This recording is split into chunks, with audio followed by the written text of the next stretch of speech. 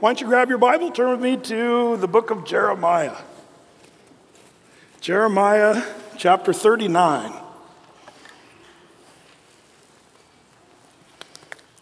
On Sunday morning and Saturday night, we sort of dipped our toe in the section of Jeremiah that is pretty dark, pretty bleak, because this is where the rubber meets the road. This is when it came time to face the music. That term, face the music, there's a reminds me of a story of a person who desperately wanted to be in the, symphony orchestra there in their community, but didn't know how to play an instrument.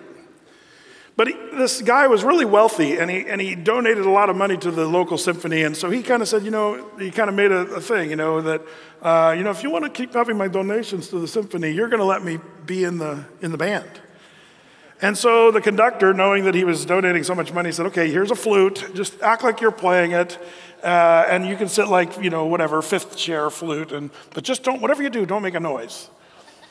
So the orchestra would play. And for several years, man, the guy was up there just acting like a flautist, just playing along. And it was great until a new conductor came. And the new conductor was conducting in rehearsal and was listening for all the people's parts in the orchestra, but he couldn't hear the flute, the sixth chair, and he's like, wait a minute, stop everybody, what are you playing? And the guy suddenly, realizes he's on the spot. He says, I'm just playing my part, sir, and well, let me hear you play your part. And that's when he had to face the music. That's where that term came from, facing the music. You could pull it off for a while, but eventually it's going to catch up to you. And the Bible even says this so much, be sure of this, your sin will find you out. The Lord says, things in his word that when he says them, they're as good as done. And he may be patient and he may be long-suffering to us, but his will still be accomplished. And that was the problem. In Jeremiah's day, as we've been kind of, meditating on these scriptures in the last few weeks, the thing that really strikes me is this thing where the Lord said, here's what's going to go down. And for 40 years, Jeremiah was telling them with precision how the Babylonians with the Chaldean army would come and wipe out Jerusalem, and they'd all be in real trouble. But like we talked about last week, some people, they were in denial, others were delusional. Some people thought that there was a delay. Remember, we looked at that last week. But finally, it came time for them to face the music. And this is one of the most horrific stories in the Bible. In fact, the date of this is mentioned 4 different times in the Bible. This very date when the walls of Jerusalem were crushed by the Babylonians there in 586 BC. And this is an important date for us to know because it's a reminder to us that God's word always comes to pass. Even when it seems like it's been a really long time since he said something about it or that his word is saying it's going to happen, we can think it's way off in the future. And I wonder are we a church in the greater church of the world, really, in the United States as well, but where we are like, the rapture of the church, rapture, schmapture, and all this prophecy, schmophecy. There's kind of an attitude in the church today. When it's amazing to me that so many people and Christians just are kind of like, diminishing how important prophecy really is. When Jesus told us over and over and over again, watch and be ready. Be prepared and don't be, like the wicked servants. The Lord delays his coming. It's not going to happen for a long, long time. And the Lord says at an hour when you think not, that's when it's all going to come down. So as the people were caught unaware and off guard, even though Jeremiah had been faithfully warning the people, they still got caught on their heels. And finally the Babylonians come. It's an amazing thing. Even when all the signs of Jeremiah's prophecies about the Babylonians coming, even when all the signs were as clear as a bell. Do you think it's time? The Babylonians have circumferenced our city. They've wiped out all the other nations around us. We're the only ones left.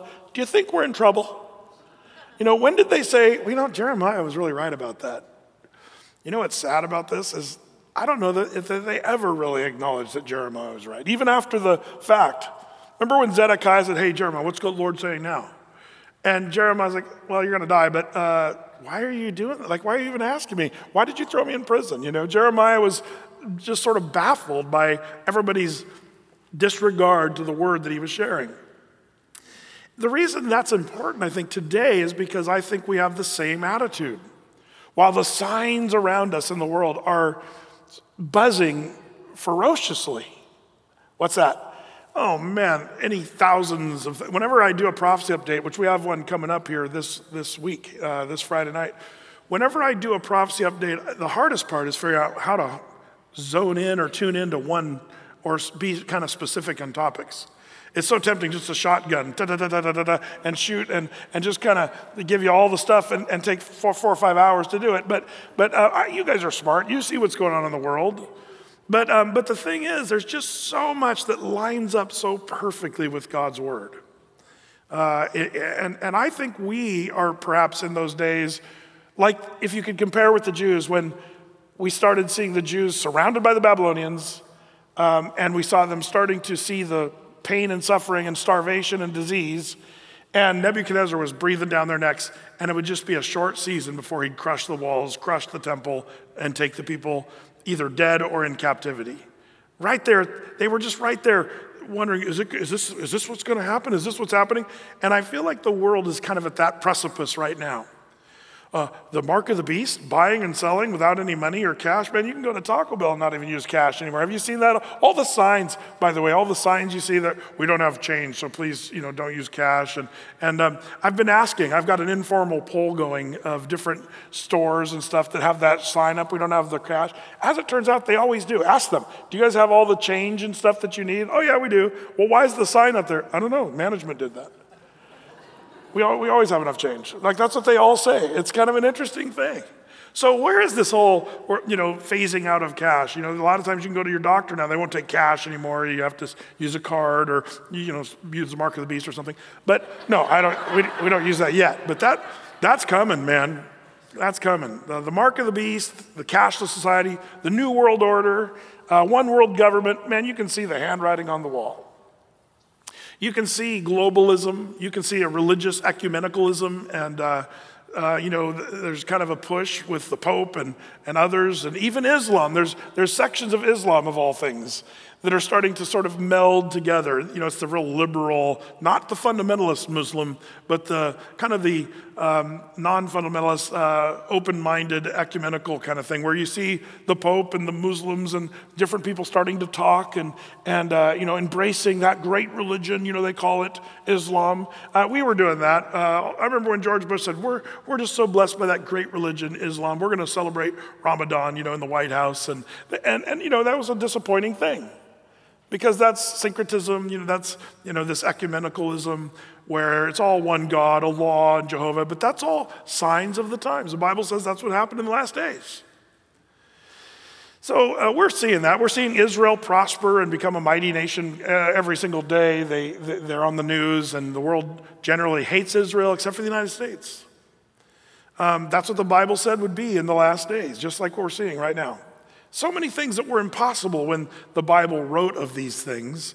When you think of, the Jews being scattered all over the world, no wonder Martin Luther and people 500 years ago thought, well, we can't be talking about Israel and we can't be talking about the Jews. So they concluded God is done with the Jews, and the church of Jesus Christ has replaced the Jews. And that's where replacement theology came in, because they said there's no way there's a real Israel. So, because they've been scattered for, Martin Luther's day, 1,500 years. They've lost their language. Hebrew is not spoken by anyone in the world anymore. And they're scattered in New York and places of Russia and even in the Middle East. But they're not in Israel, and they're not in Jerusalem. And so that's where people said, well, that prophecy is not literal. We shouldn't take that literally. And so it's the church that's replaced Israel. But then the Bible says the Lord would, in the last days, regather his people. And they'd go back to the land of Israel, and they would use their Hebrew tongue. And that they would become a mighty nation in the last days. And so on, May 14th, 1948, all those people that believed that the church replaced Israel should have changed their notes and said, oops. We can take this literally because the Bible says there's a literal Israel, and it's going to be powerful, but it's going to be hated by the nations, and there's going to be wars against Israel. We've just seen that, and people should have realized, wow, we can go back to taking the Bible literally, as we should have all along. It's an interesting thing. So we have thousands of signs of the times. And there Paul said, the Lord's coming. And to some people, he's going to come like a thief in the night. Nobody's even going to know he's there. But for us, children of the light, it says, we will not be taken as a thief. But we are not appointed unto wrath, but to obtain salvation through Jesus Christ our Lord. What a glorious story. And what a great thing you and I as Christians have to look forward to. Even though we very well could be living in the last days, you and I have much to be happy about. In Jeremiah's story, there's a parallel here, and this is one of those, stories that should teach us a New Testament truth. An Old Testament story teaching a New Testament truth. That's the same thing with Jeremiah. And the truth is, this is a very dire warning to us, I think, the book of Jeremiah, not to fall into that trap of thinking, the Lord's delaying his coming, or we're in denial that it's even going to happen. Whatever that is, let's learn from these people. And now, this is where they face the music. This is where the Babylonians crush, finally, Jerusalem. Well, it says in verse 1 of chapter 39, in the 9th year of Zedekiah, king of Judah, the 10th month came, Nebuchadnezzar, king of Babylon, and all his army against Jerusalem, and they besieged it. And in the 11th year of Zedekiah, in the 4th month, the 9th day of the month, the city was broken up. And all the princes of the king of Babylon came in and sat in the middle gate, even Nergal-Sharezer, Shamgar-Nebo, Sarshechem, Rabsaris, Nergal-Sharezer, and Rabmag, with all the residue of the princes of the king of Babylon. So you automatically notice that the Babylonians besieged Jerusalem. And for those of you that aren't really familiar with tactical plans of biblical days, the conquering nation would come and they would just surround the city so no one could come or go. And then they would just starve the people out of the city. Now, when you go to Jerusalem today, you can see how small the old city is. In fact, the one you see today, when you see those ancient walls around Jerusalem, the old city, they're really not that ancient in terms of Israeli stuff. When you see the walls of Jerusalem, what you actually see is the Ottoman Turk era walls that are only about 500 years old. Still cool, and it's still, you realize, man, we're not in Kansas anymore. When you go to Jerusalem, you realize, yeah, this is different. But those walls are fairly new, and you have to go down to like the Western Wall. You know how tall the Western Wailing Wall is? That's because, century upon century, they built up on the wall and built it higher and higher, and then the Ottoman era is way up at the top, and then and the stones get bigger and bigger as you get down on the Western Wall. And that's why the Jews are down there wailing at those bigger stones at the bottom and sticking their prayers in the cracks of the Western Wall. Because those stones are from the ancient times, and some of them, go down to more of a Solomon era or First Temple period era. And if you go down further in the Rabbi's Tunnel, you can go all the way down to the Solomon era temple, and it's really quite a thing to see. It makes you realize how, 2,000, 3,000 years, the soil builds up and civilization just kind of sinks in the dust after thousands and thousands of years. And it's an amazing thing to see. It's hard for us to even get our brains around it as Oregonians, because the oldest thing here is like in Oregon is like 20 something or whatever, like the oldest thing we can find archaeologically. Like except for Indians were here before us, but they didn't have a lot of buildings and rock structures and stuff. So we just don't have archaeological stuff really in the same way in Israel. It's everywhere. And when you're walking on a street of Jerusalem, if you get out a shovel and you were to dig, you'd find the next civilization and pottery and coins. And if you dig down another 10 feet, it's another era or whatever. And you go down and there's many strata. When you go to Mount Megiddo, where we like to go and visit, what overlooks the Valley of Armageddon, but it was the stronghold of Megiddo. And there are 8 civilizations that are piled upon another on Megiddo. And you can go to the various levels of that dig and see the Solomon era and the Josiah era. By the way, Josiah was killed at Megiddo, the king. So there's all kinds of things that you just see, wow, civilization upon civilization. That's why the Bible land is so interesting to see. But this would be one of those strata, and maybe one of the most important. And I say it's the most important because once Jerusalem would be crushed here by the Babylonians, there would be a whole new, Jerusalem would be leveled. So when we read Ezra and Nehemiah, remember how they came from Babylon and they went to restore Zerubbabel, Ezra, and Nehemiah. They all came and rebuilt the wall and restored built the temple.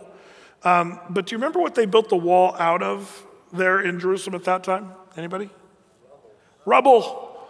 It's one of my favorite things to show people. Sometimes I'll take people off on a side tour when everybody's getting pizza in Jerusalem. I'll say, you guys want to see something cool? And so some people come over and we'll go, and there's this little section in Jerusalem where there's all these buildings and there's this sort of triangle opening and it opens up to the sky, and then there's this pit. And down in the pit there's kind of this interesting thing, and then there's a bunch of Coke bottles and trash down there. But you look down in this pit, you're like, what is that? And you might just think it's a garbage dump. But it's actually there, and there's a little plaque there that says, this is Nehemiah's wall, which is hilarious, because you look at the walls of Jerusalem, all the walls are impressive and beautiful and majestic, but Nehemiah's wall, garbage. Why? Because remember, they had to build the wall with a sword and the trowel, and they were being attacked on every side. They were just kind of throwing rocks and trying to pile up a wall, but the Lord used that wall. Remember the Zerubbabel, Ezra, Nehemiah era temple that they built? As they put the foundation in and started raising up the temple, do you remember the way it was? The old men who could remember the old temple were weeping and crying, oh, it's not like the good old days. And the young people were shouting with praise because the temple was being rebuilt. But they said, the old guys were like, it's not like the old temple, but the young people were like, yeah, but it's a temple and we have a temple now, yay. And there's these strata in Jerusalem, year after year, century after century of civilization that was crushed and then rebuilt. But this might just be one of the most important. I'd say this one here in 586 BC, when the Babylonians crush Jerusalem and leave it in just a pile of rocks. 586 BC. Probably the second or equally probably important is AD 70, when the Romans came and crushed Jerusalem again. And the reason that's important is because these are big markers that fulfilled Bible prophecy that the Lord predicted for the Jews. Now, notice the besieging here, what they would do is they would starve the people out. And the Jews were here, it says in verse 1, the 9th year of Zedekiah, in the 10th month. And then in verse 2, the 11th year of Zedekiah in the 4th month. So that's how long it was. It was a couple years that they would be besieged and starved out of Jerusalem. And it was a horrible, like the book of Jeremiah doesn't really describe the horrible situation as well as some of the other books about, the women eating their children and things like that. Like there's cannibalism and just trying to survive this besieging. It got to be horrible. And by the time the Babylonians crushed the walls of Jerusalem, the Jews were walking skeletons. They were starving, and it was a bad, bad scene. There was disease. So even when they got there, they weren't really fight worthy. And that's the way the Babylonians did it. Just surround them for a couple years, keep an army out there, don't let anybody come and go. And eventually, you're going to get in there and be able to just kill everyone or make slaves of them all. That was the tactic. That was the way. So that's why in verse 3, these princes come marching in their regal, clothing with the fancy names as they march in, and people are just taken and they're wiped out easily. The Jews would be easily wiped out by the Babylonians here. Now, in this chapter, we see 3 sections. What happened to the Jews, number 1. What happened to Jeremiah, number 2. And in this chapter, finally, we see what happened to Ebed-Melech. Remember him?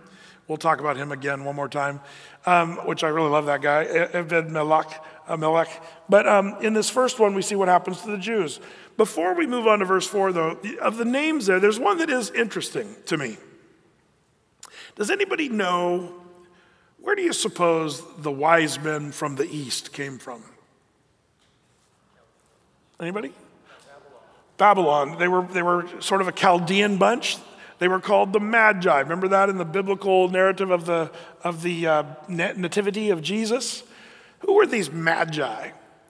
And we, with our Bing and Andy Williams and, Nat King Cole, we kind of have these little Christmassy pictures of who the 3 kings were, even though there weren't 3. There might have been 300, who knows? But, the Bible doesn't tell us the number, but there were wise men that did come from the east, and they knew more about the coming of the Messiah than the Jews did. Isn't that an amazing thing?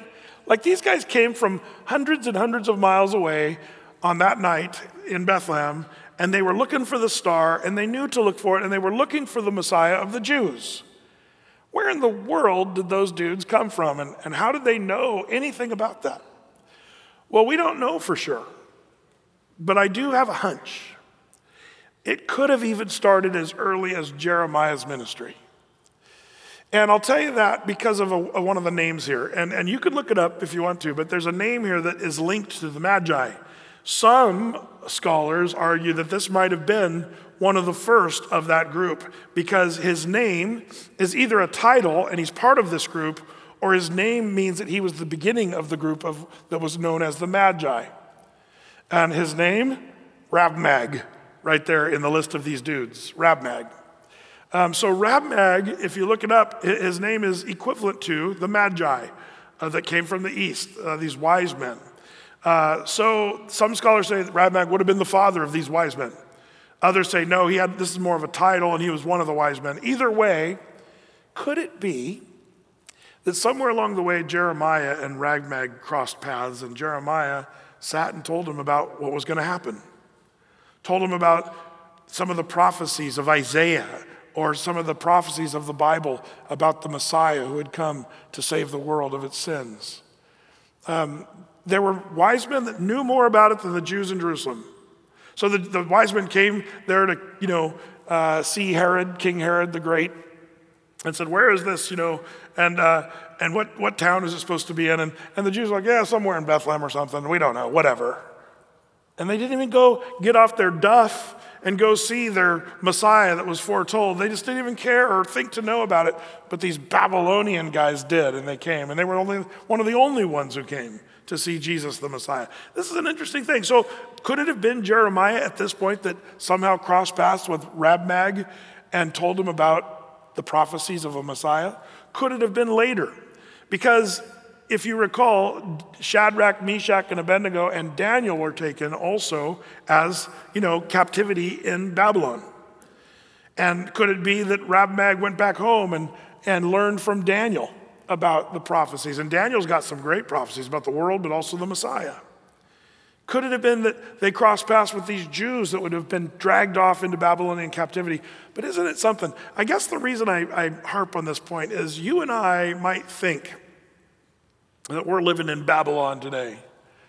And, we Portlanders, we kind of do feel like Portland's becoming more and more like Babylon, godless and kind of a worldly place, and they don't really know God, and nobody cares about God. But isn't it something that somewhere along the way, some seeds were planted in some Babylonians that started to bring forth amazing fruit, where these magi from the east came to see Jesus, the Messiah. And I think that gives me hope. Could it be that you and I are the Jeremiah or the Daniel, Shadrach, Meshach, and Abednego's living in Babylon, figuratively, and our job is just to point people to Jesus, because who knows what kind of fruit that might bring, even in a godless place like Portland, Oregon. That's what our calling is, going to all the world. And Africa, I've been to Africa quite a few times. I'm not sure they need Jesus any more than Portland. If you want to be a missionary in Portland, Oregon. We're one of the most post-Christian cultures maybe in the world, and we have work to do here. But I love this. Rabmag is, if you look him up, some argue that he was the first of the Magi. That's kind of an interesting just freebie there for you. Well, so 4 times in the Bible, by the way, this date, the 11th year of Zedekiah, the 4th month, the 9th day of the month, and we know it was 586 BC. This was mentioned, if you want to jot it in your notes, it was mentioned in chapter 52 of Jeremiah later on. By the way, chapter 52 of Jeremiah is kind of an interesting chapter. It's an appendix or an additional section that was added later. But it includes this date. 2 Kings chapter 25 talks about this date. And 2 Chronicles 36 mentions this date as well. And then right here. So those are the 4 places that date is emphasized. And there's very few dates that are as emphasized in the Bible as the crushing of Jerusalem by Babylon. Why is that important? It's an exclamation point to me. The Lord wants us to see this crushing of Jerusalem, not just for morbidity. Oh, that's horrible and it's a horrible story. No, it's so that we can learn, for instruction. To not have the mindset of the Jews saying, yeah, whatever, this is not going to happen. So it's a good word of warning. Well, verse 4 came to pass that when Zedekiah the king of Judah saw them and all the men of war, that they fled and went forth out of the city by night, by the way of the king's garden, by the gate betwixt the two walls. And he went out the way of the plain. You know, it's interesting because here you almost wondered, Zedekiah, did he have hope? Hey, let's sneak out. Hey, we made it through the garden secret entrance between the walls. And they got outside of the walls unnoticed by are we going to get away with it? We're going to talk about that tonight because there's going to be some people that seemingly get away with it without the Lord's word coming completely true. But be sure of this, the Lord's word is true. So Zedekiah is sneaking away thinking he's going to escape, and it looks as if he's going to escape. I wonder if he thought, Jeremiah, look at me now. I'm outside of the city and I'm running and I'm free. But, verse 5, the Chaldean army pursued after them and overtook Zedekiah in the plains of Jericho.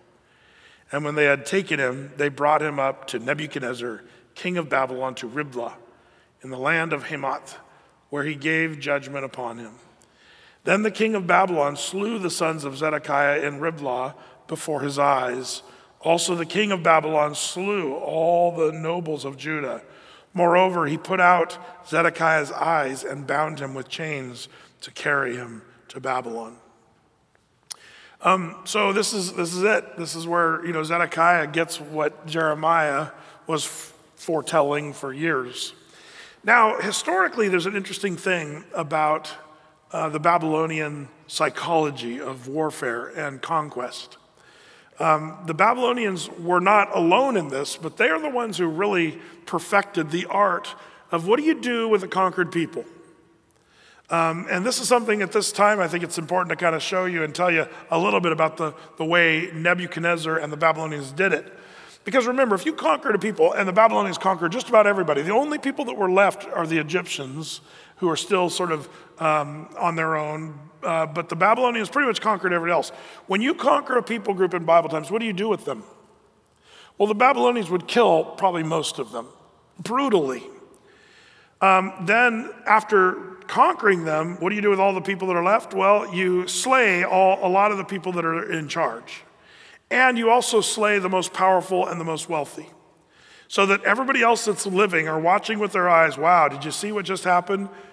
And not only that, would they do it in such a brutal way that it would make the people just think, I can't believe what a barbaric king. So Nebuchadnezzar, history tells us that Nebuchadnezzar was probably the one who literally poked out Zedekiah's eyes. Who's the king? Zedekiah is over here. And Nebuchadnezzar probably walked up to him and poked out Zedekiah's eyes himself. And this was all part of the psychology of the whole thing. It wasn't like poke out his eyes. No, he would go and do it, and he would often do it where everybody could see him do it. And this would put a horrible level of fear. Did you guys just see what he did to our king? What's he going to do to us? As the people that are still alive would watch. And did you see what he did to all the Zedekiah's, the king's sons? And it really put fear in the people. Then, this is where it gets a little more psychological. Nebuchadnezzar would turn around with a gracious face and say, now, that's taken care of. Your rebellious king who got you in all kinds of trouble, he's the one who caused you guys all the trouble. Now you can follow me. I will lead you and I will care for you. And I'm going to give you every opportunity for success. And suddenly, you hear about this, psychological time of people who are in, captivity, like prisoners of war, having sort of weird relationships with some of their captives people. And that's something that's really true. The Babylonians would tap into that. So they'd get their people and sort of suddenly be, now we'll take care of you. And this is what would happen. We'll see this kind of shake out. I'm telling you this because this is what he's going to do here. But it was the powerful, the wealthy, the kings, the rulers, kill them. Now, because of that, some of the rulers historically were known to sort of unrule themselves. I'm just a lowly peasant, and they'd put on normal clothes instead of their regal clothing, and they'd sort of try to blend in with the rest of the crowd. We're going to see that too. And the reason they would do that is if the Babylonians suspected that they were, a county commissioner or a mayor of a city or something like that, kill them. Kill them all. But then if you're just a peasant, if you're poor, if you're homeless, you're exactly the people we're looking for. These people have treated you badly. They led you into this, horrible battle that we had to come and clean up. And now you're on our side. So there's this wooing. And the reason I point that out is many, but one reason is that's the way the enemy works. Satan. Be not ignorant of Satan's devices. But Satan, you can see his horrible things, but I think people are wooed by Satan all the time. And it never sounds horrible. I'm not as worried about Satan in his bad form, because most people go, yeah, that's pretty evil. That's evil. When we see just evil stuff in the world, we go, man, that's Satan and that's evil. That's not the stuff that scares me. By the way, like let me just give you something. Some of you will disagree with me on this, and that's fine if you want to disagree. But when the Christians got all up in arms about Harry Potter books, burn them because they're evil. And Christians got all up into that. I understand why they got into that, but it number one, draws attention to the books. Everybody says, what's in those books? Let's read them. Not only that, we have this funny double standard in Christianity where we love Lord of the Rings, but we don't like Harry Potter. They both have wizards, they both have demonic evil, and all this. It's just funny. Now, so we've got this weird standard, but I'm not worried about Harry Potter, honestly. I really am not. I don't know anybody personally. There might be some people out there. I don't know anybody personally who has said, I love Harry Potter, so I'm going to be a wizard or a witch. I don't know. There might be people out there, but it's a very low percentage of people who actually have become witches and wizards because of Harry Potter. But here's what I am worried about is the turning of Satan from evil to you're a good person. People like you. You're good enough. You're smart enough. And you can do it on your own. You don't need God. That's what he did with Eve. Oh, God's not right. If you want to be enlightened and be like God. See, it's this whisper that sounds so good. I tell the story often, but I'll never forget the interview of back in the late 80s, I think, or early 90s. There was this big death metal, speed metal movement. And this Christian band, what was it called? Vengeance. Maybe some of you remember Vengeance. Does anybody remember the band Vengeance? Raise your hand. Oh, you were a headbanger then, probably back in those. We're all old now. But this guy, Vengeance, he was being interviewed by Christianity Today, and they were saying, I forget his name, Bob, I think was his name, Bob Beeman. They said, Bob, you sound like Satan. Like when you sing, how do you address that with Christians? You sound just like Satan. And Bob looked, and I thought, man, his answer was brilliant. He says, Satan doesn't sound like that. Satan sounds like this. You're a good person. And I was like, wow, that's so true. He's an angel of light, the Bible says. The whole, Satan talking like this all the time. That's Harry Potter.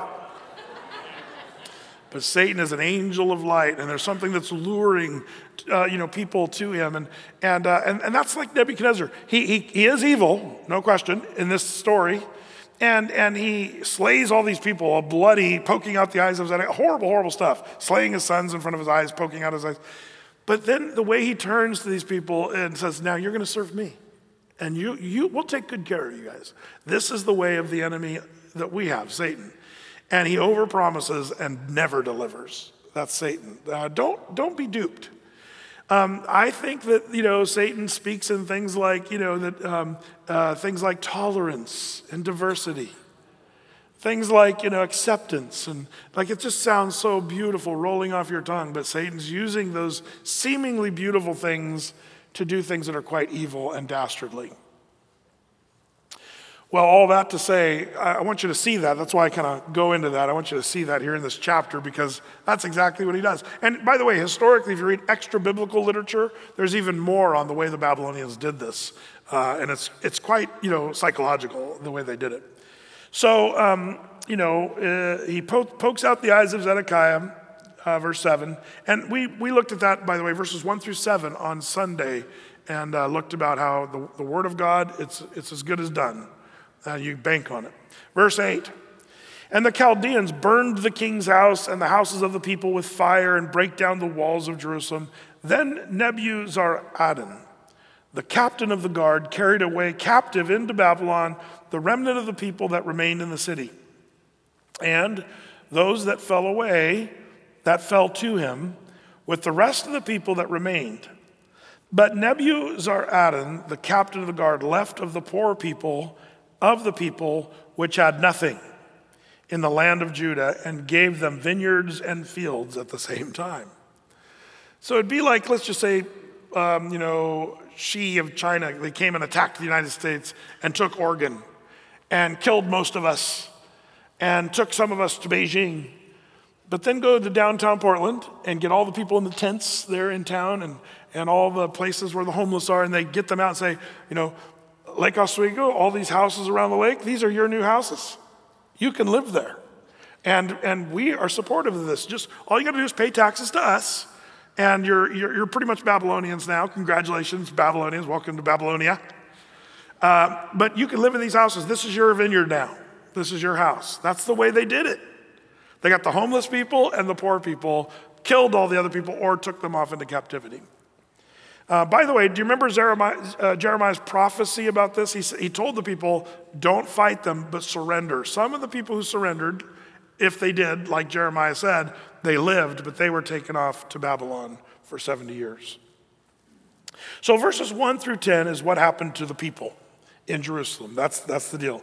Verse 11 through 14 is what happened to Jeremiah. Let's see. Now, verse 11, Nebuchadrezzar, by the way, the reason I read it like that is I want you to see that there's two different spellings. And there's debate on why they spell it differently, and nobody really knows. And it has to do with maybe it's the way the Jews pronounced it versus the way the Babylonians or the Chaldeans pronounced it. Nebuchadnezzar or Nebuchadrezzar, it's up in the air. But same guy, don't be confused. Verse 11. Now Nebuchadrezzar, as it said there, king of Babylon, gave charge concerning Jeremiah to Nebuzaradan, the captain of the guard, saying, take him and look well to him and do him no harm, but do unto him even as he shall say unto thee. Question, why would, Nebuchadnezzar give the command to be nice to Jeremiah? That's a great question if you think about it. And I think the answer could be any number of things, but the first thing we know is God was protecting Jeremiah. Don't you know that? That's the first thing we know is God's going to put a protection on it. So already out of the gate, Nebuchadnezzar says, see this guy here? Do you remember where would they have found Jeremiah? In the prison court there, not in the dungeon. Remember, they moved him out of the dungeon, but they left him in the court of the prison there. And no doubt he was looking very skeletal and wearing raggedy clothes and looking like one of the poorer homeless people. So maybe just that's part of the reason. This guy, he looks worse than everybody else. Let's be nice to him and do whatever he asks you to do. But I see that being the Lord protecting Jeremiah. All things work together for good for those who are called according to his purpose. Jeremiah, this works out for him because the Lord is watching out for him. So this captain of the guard is told, do what he tells you to do.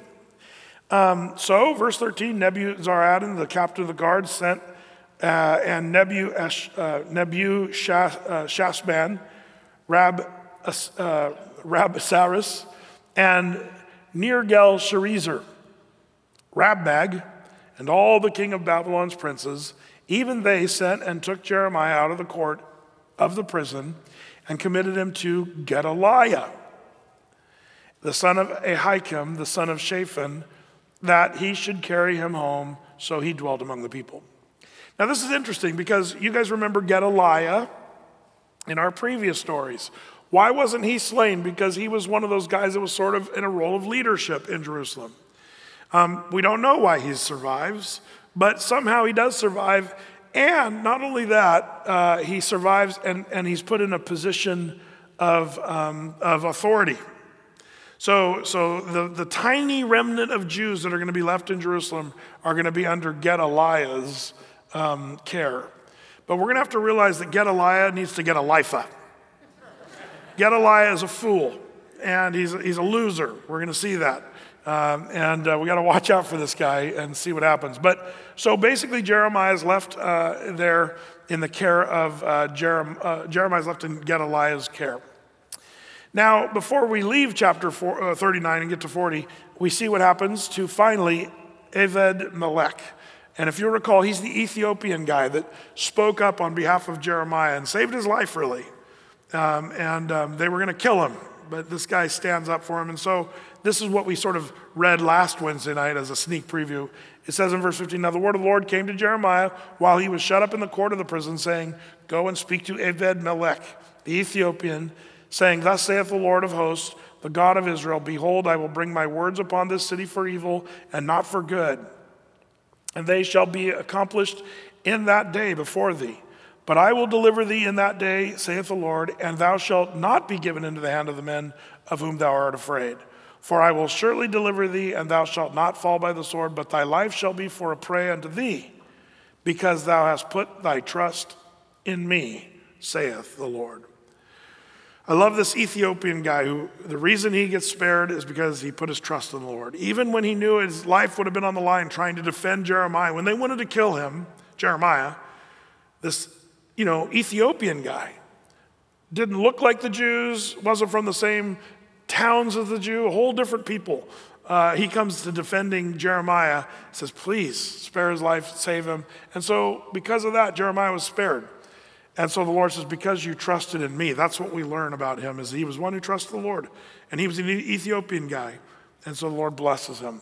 No doubt, Ebed-Melech was one of those guys that were given somebody's house and a vineyard and got to live, in that region. Well, so you say, okay, Brett, I get it. So they left some of the homeless people, and there's just a tiny, tiny remnant of Jews around that region. But didn't the Lord say he was going to kind of wipe out really all the people there? And it seems like there's a remnant left, and especially, Gedaliah.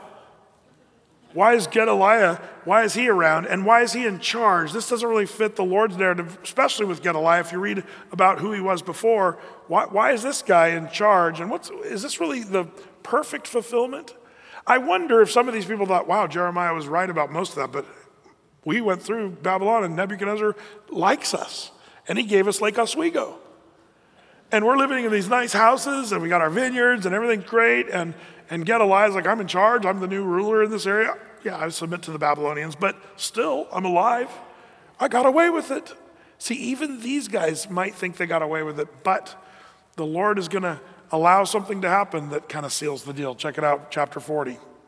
The word of the Lord came to Jeremiah from the Lord. After that, Nebuzaradan, the captain of the guard, had let him go from Ramah when he had taken him, being bound in chains among all that were carried away captive of Jerusalem and Judah, which were carried away captive unto Babylon.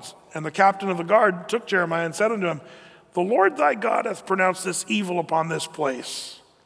Now the Lord hath brought it and done according as he hath said, because you have sinned against the Lord and have not obeyed his voice. Therefore, this thing has come upon you.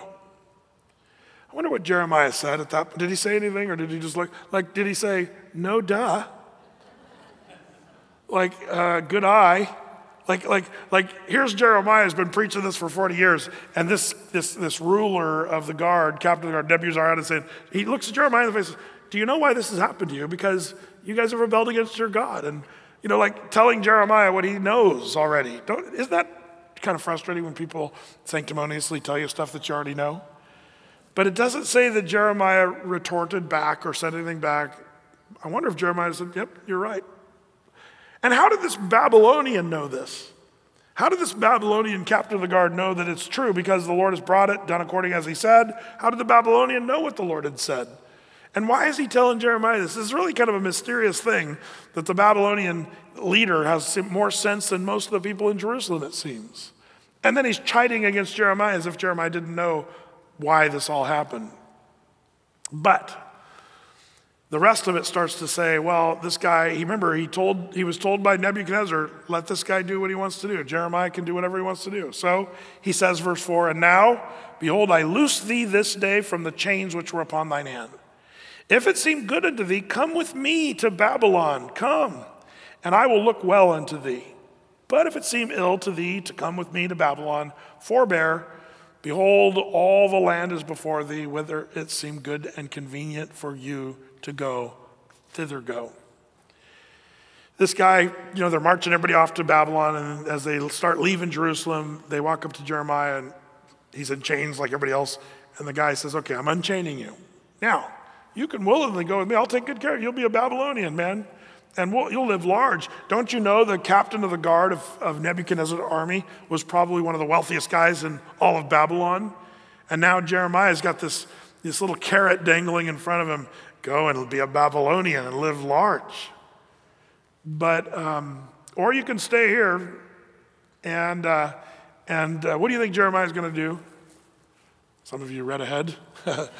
Well, it says verse 5, now while he was not yet gone back, he said, go back also to Gedaliah, the son of Ahikam, the son of Shaphan, whom the king of Babylon hath made governor over the cities of Judah, and dwell with him among the people, or go wherever it seems convenient to you to go. So the captain of the guard gave him victuals and a reward, and let him go, some food and money. Then went Jeremiah to Gedaliah, the son of Ahikam, to Mizpah, and dwelt with him among the people that were left in the land. Why would Jeremiah go to Gedaliah? If you remember Gedaliah in the previous stories, he's not really the guy you want to hang with, but now he's the guy in charge. Why would Jeremiah do this? I believe it's possible that Jeremiah was committed to his cause, that he was a prophet of the Jews, and he had the job to do, and it wasn't done. And we'll see how Jeremiah's words would not be completed here. He's still got more work to do. So this Gedaliah guy's in charge. Jeremiah says, okay, reporting for prophetic duty again. I wonder if Gedaliah's like, oh boy, here's Jeremiah, Mr. Weeping Prophet. Can't we find somebody with more of a positive mental outlook? I don't know. I'm reading into it, but Jeremiah is now hanging with Gedaliah. What an interesting deal. Well, verse 7. Now when all the captains of the forces which were in the fields, even they, when their men heard that the king of Babylon had made Gedaliah the son of Ahikam governor in the land, that he had committed unto him men and women and children, and of the poor of the land, of them that were not carried away captive to Babylon. Then they came to Gedaliah to Mizpah, even Ishmael, the son of Nethaniah, and Johanan and Jonathan, the sons of Kareah, and Sariah, the son of Tanumet, the sons of Ephi, and Ephi, who was the Netophathite, and Jezaniah, the son of a Maacathite, and they and their men. And so verse 9, Gedaliah, the son of Ahikam, the son of Shaphan, sware unto them and to their men, saying, fear not to serve the Chaldeans, dwell in the land, and serve the king of Babylon, and it shall be well with you. As for me, behold, I will dwell at Mizpah to serve the Chaldeans, which will come unto us. But you gather ye wine, summer fruits, and oil, put them in your vessels, and dwell in your cities that you have taken. Likewise, when all the Jews that were in Moab, among the Ammonites, and in Edom that were in all the countries, heard that the king of Babylon had left the remnant of Judah, and that he had set over them Gedaliah, the son of Ahikam, the son of Shaphan, even all the Jews returned out of all places, whither they were driven, and came to the land of Judah to Gedaliah unto Mizpah, and gathered wine and the summer fruits very much. Well, Brett, this sounds like a really happy ending. They're all having their fruit and wine and cheese, and they're in the land, and it's just a little population control. That's all that happened. All the rich people were killed, and now it's just the one percenters, and Antifa is left behind. It's all great. They're drinking their wine, and they got their cheese. It's great.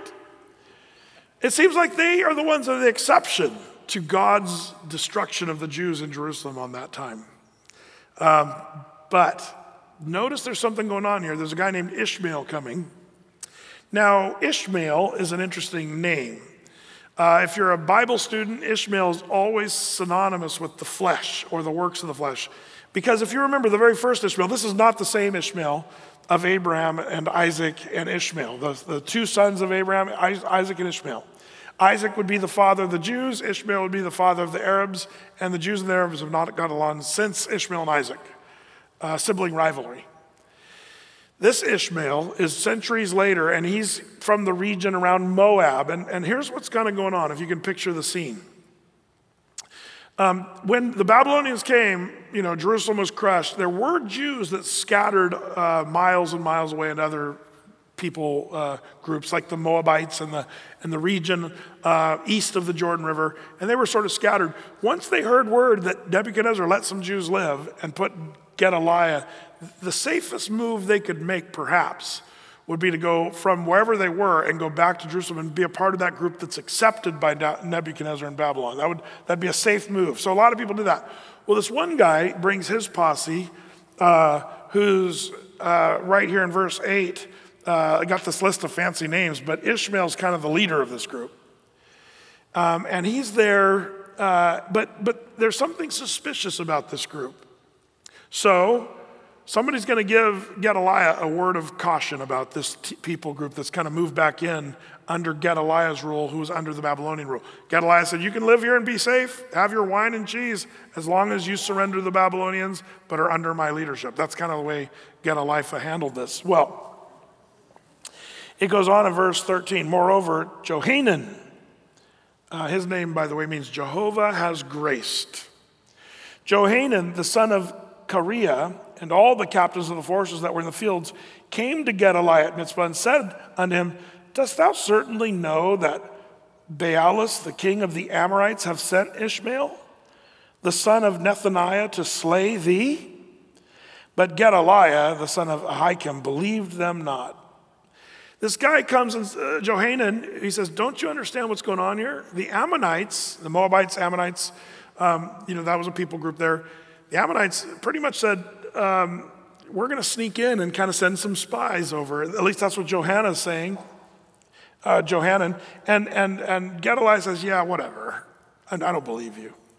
Well, that's going to prove to be fatal. He doesn't listen to wise counsel. So he believes them not. This interesting, why is Ishmael, the name, linked to the works of the flesh? Well, remember, Ishmael was a result of the work of Abraham's flesh. The book of Hebrew talks about casting out the bondwoman and her son, which is Ishmael, which are types of the flesh, the works of our flesh, things that are results of what we do, not what God is doing. So there's kind of an interesting parallel here. Here's this work of the flesh showing up, if you would. And it follows the biblical narrative all the way through the Bible, this idea of Ishmael being a work of the flesh. You can kind of make some connections here as we read this. So this guy Ishmael, we don't know for sure, but Johanan says he's bad news and he wants to kill Gedaliah. Well, verse 15. Then Johanan, the son of Kareah, spake to Gedaliah at Mizpah secretly, saying, let me go, I pray thee, and I will slay Ishmael, the son of Nethaniah, and no man shall know it. Wherefore should he slay you? That all the Jews which are gathered unto thee should be scattered, and the remnant in Judah perish. But Gedaliah said unto Ahikam, the son of Ahikam, and said unto Johanan, the son of Kareah, thou shalt not do this thing, for thou speakest falsely of Ishmael. So some reason Gedaliah liked Ishmael, said, yeah, you're wrong. He's a good dude. Well, chapter 41, now it came to pass in the 7th month that Ishmael, the son of Nethaniah, the son of Elishama, of the seed royal, and the princes of the king, even 10 men with them came to Gedaliah, the son of Ahikam, to Mizpah. And there they did eat bread together at Mizpah. Man, I love this dude, Ishmael. Let's have dinner. The flesh always wants to coexist with the spirit, by the way, and hang out, be comfortable with that. Then verse 2, then arose Ishmael, the son of Nethaniah, and the 10 men that were with him, and they smote Gedaliah, the son of Ahikam, the son of Shaphan, with a sword, and slew him, whom the king of Babylon had made governor over the land.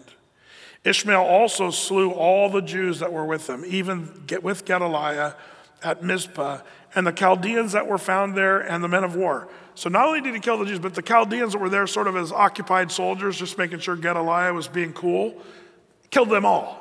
The Babylonians and the Jews. This guy Ishmael and his team of 10 soldiers did all kinds of damage.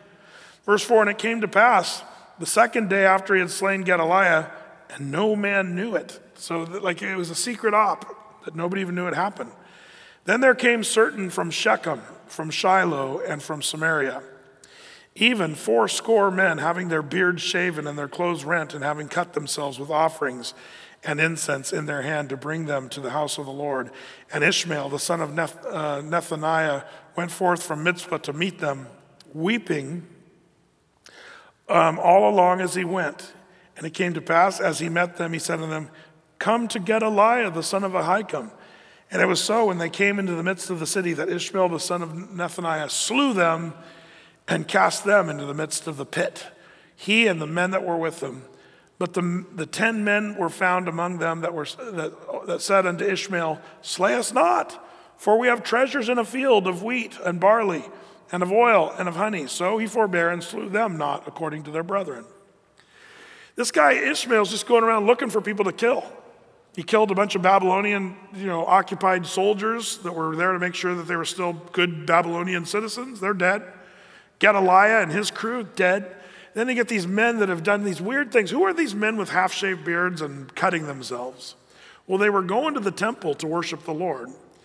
But you say, but Brett, this, as a Bible student, these guys don't look like good Jews doing good Jewish things. Are they supposed to be cutting their bodies? Who was it that cut their bodies in acts of worship? It'd be the prophets of Baal, and pagans would slice and dice their arms and their legs. By the way, cutting is a real thing even today that I think is very demonic. It's devilish. It comes from the pit. The destroying of your body. What? Don't you know your body is a temple of the Holy Spirit? And I think Satan has an agenda to want to hurt your body and destroy your body. This cutting thing that we see a lot of young people do, and it's quite a troublesome thing, and it happens all the time. These men had adopted sort of Judaistic practices coupled with pagan practices of the shaving of their beards and the cutting of their body. In Leviticus, 22 and 19, it talks about, the law of Moses said, don't cut the corners of your beard and don't cut in mark in your flesh. And that was what these guys were doing. So they were kind of off course anyway, trying to do something half Jewish, half pagan. And Ishmael comes along and says, weeping, oh, yeah, we'll take you to Gedaliah, even though we killed him last night, but we'll take you to go visit. And he's weeping with them, playing the game with them. And as they go along, he slays them all and throws them into a pit. What's the pit that he threw them in?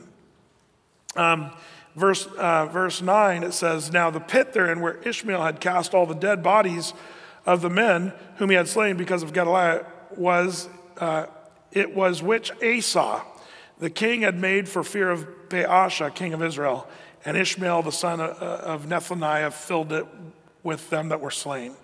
Then Ishmael carried away captive all the residue of the people that were at Mizpah, even the king's daughters, and all the people that remained in Mizpah, whom Nebuchadnezzar the captain of the guard, had committed to Gedaliah, the son of Ahikam, and Ishmael, the son of Nethaniah, carried them away captive and departed to go to the Ammonites. What's this story about? Some, Ammonite that came and secretively acted like he was a friend of Gedaliah, but kills pretty much everybody. But the people that he doesn't kill, he takes them off into captivity himself. And by the way, so you say, well, Brett, there's still a tiny remnant now. It's the Ammonites in captivity. Well, they're about to die too. The reason I point this out is because when God says it's going to happen, it's going to happen. Gedaliah thought, this is great. We're having our cheese and our wine, and we're the exception to the rule. The answer, no, you're not. And God allowed this to happen because it's what he promised would happen. The only people that are left are the ones that Ishmael took to Ammon to go off with him into captivity. But, verse 11, when Johanan, he was the guy that tried to warn Gedaliah. Verse 11, when Johanan, the son of Korah, and all the captains of the forces that were with him heard of all the evil that Ishmael, the son of Nethaniah, had done, they took all the men and went to fight with Ishmael, the son of Nethaniah, and found him by the great waters that are in Gibeon. Now it came to pass when all the people which were with Ishmael saw Johanan, the sons of Kareah, and all the captains of the forces that were with them, then they were glad. Who was glad? The Jews that were taken captive by Ishmael. Who do you think was among those people? Probably Jeremiah. But the people were glad to see Johanan. Oh man, maybe he's going to rescue us. I wonder if Jeremiah was going, oh, phew, thank you, Lord, for bringing Johanan to save us from this Ishmael dude. I wonder if Ebed-Melech was a part of this group. Who knows? But we do know Jeremiah was here because of the story, kind of fills that in. So they were glad. Verse 14, so all the people that Ishmael had carried away captive from Mizpah cast about and returned and went to Johanan, the son of Kareah. But Ishmael, the son of Nethaniah, escaped from Johanan with 8 men and went to the Amorites. Then took Johanan, the son of Kareah, and all the captains and forces that were with him, and all the remnant of the people whom he had recovered from Ishmael, the sons of Nethaniah and Mizpah. After that, he had slain Gedaliah, the son of Ahikam, even mighty men of war, and the women and the children and the eunuchs whom he had brought again from Gibeon. Now here's where it shows kind of where they start going. Verse 17, and they departed and dwelt in the habitation of Chimham, which is by Bethlehem. They went to go to enter Egypt because of the Chaldeans, for they were afraid of them. Because Ishmael, the son of Nethaniah, had slain Gedaliah, the son of Ahikam, whom the king of Babylon made governor in the land. Do you see the predicament they're in? So if Babylon comes back and Nebuchadnezzar and Nebuzaradan and these commander of the guard, if they all show up and say, okay, where's Gedaliah? He's dead. Where's his cabinet? They're all dead. Who did it? Some dude from Ammon, and he's gone. And you're wanting me to believe that this happened? Like they were totally freaked out. The narrative was going to be too hard to believe. They were afraid that the Babylonians, when they realized that there was a revolt and the Babylonian soldiers were killed, remember? Ishmael killed the soldiers too. When Babylon finds this out, they're going to come and want blood from the remaining remnant and probably kill them all. That's pretty typical of that situation. Once there'd be some kind of an uprising, the Babylonians would just finally crush it. So they decide, we got to go down to Egypt because they're the only place safe from the Babylonians. So they go down to Egypt. And next week, we'll see how going down to Egypt works out for them. But Jeremiah is with these people, and he's going to go down there too. We'll see how that shakes out. For you Bible type people, typologists, studying these types of the Bible, I told you Ishmael is a type of the flesh. What is Egypt a type of? Anybody? The world. Worldliness, godlessness. That's what it is. And so we're going to kind of see how that works out going down. Whenever somebody was in trouble and they went down to Egypt, it didn't work out so good. Can anybody think of someone who was in kind of trouble, so they went down to Egypt? We could talk about Abraham, who told the people that Sarah was his sister, and she almost got put in the harem. Well, she was put in the harem of Pharaoh, and God protected her, but that was a bad move. Ishmael did the same thing. Joseph and Jacob, they all went down to Egypt during the famine before the Jews were even a mighty nation, but they became slaves for 450 years. Going down to Egypt is a place where you become enslaved, a place of real danger and peril. And that's true for the Christian as well. If you're a Christian and you think, man, I'm in trouble, so you turn to the world and worldliness, bad choice. We're going to see how that shakes out here next week. So may we have ears to hear what the Spirit would say to the church in Jesus' name. Let's pray together. And so, Lord, tonight, as we have taken time to look at this passage, Lord, we're reminded of just these simple truths of your word, of just simple things like your word. When you say something's going to happen, it completely happens, even though it may not seem like it's going to happen. But Lord, your word is right every single time.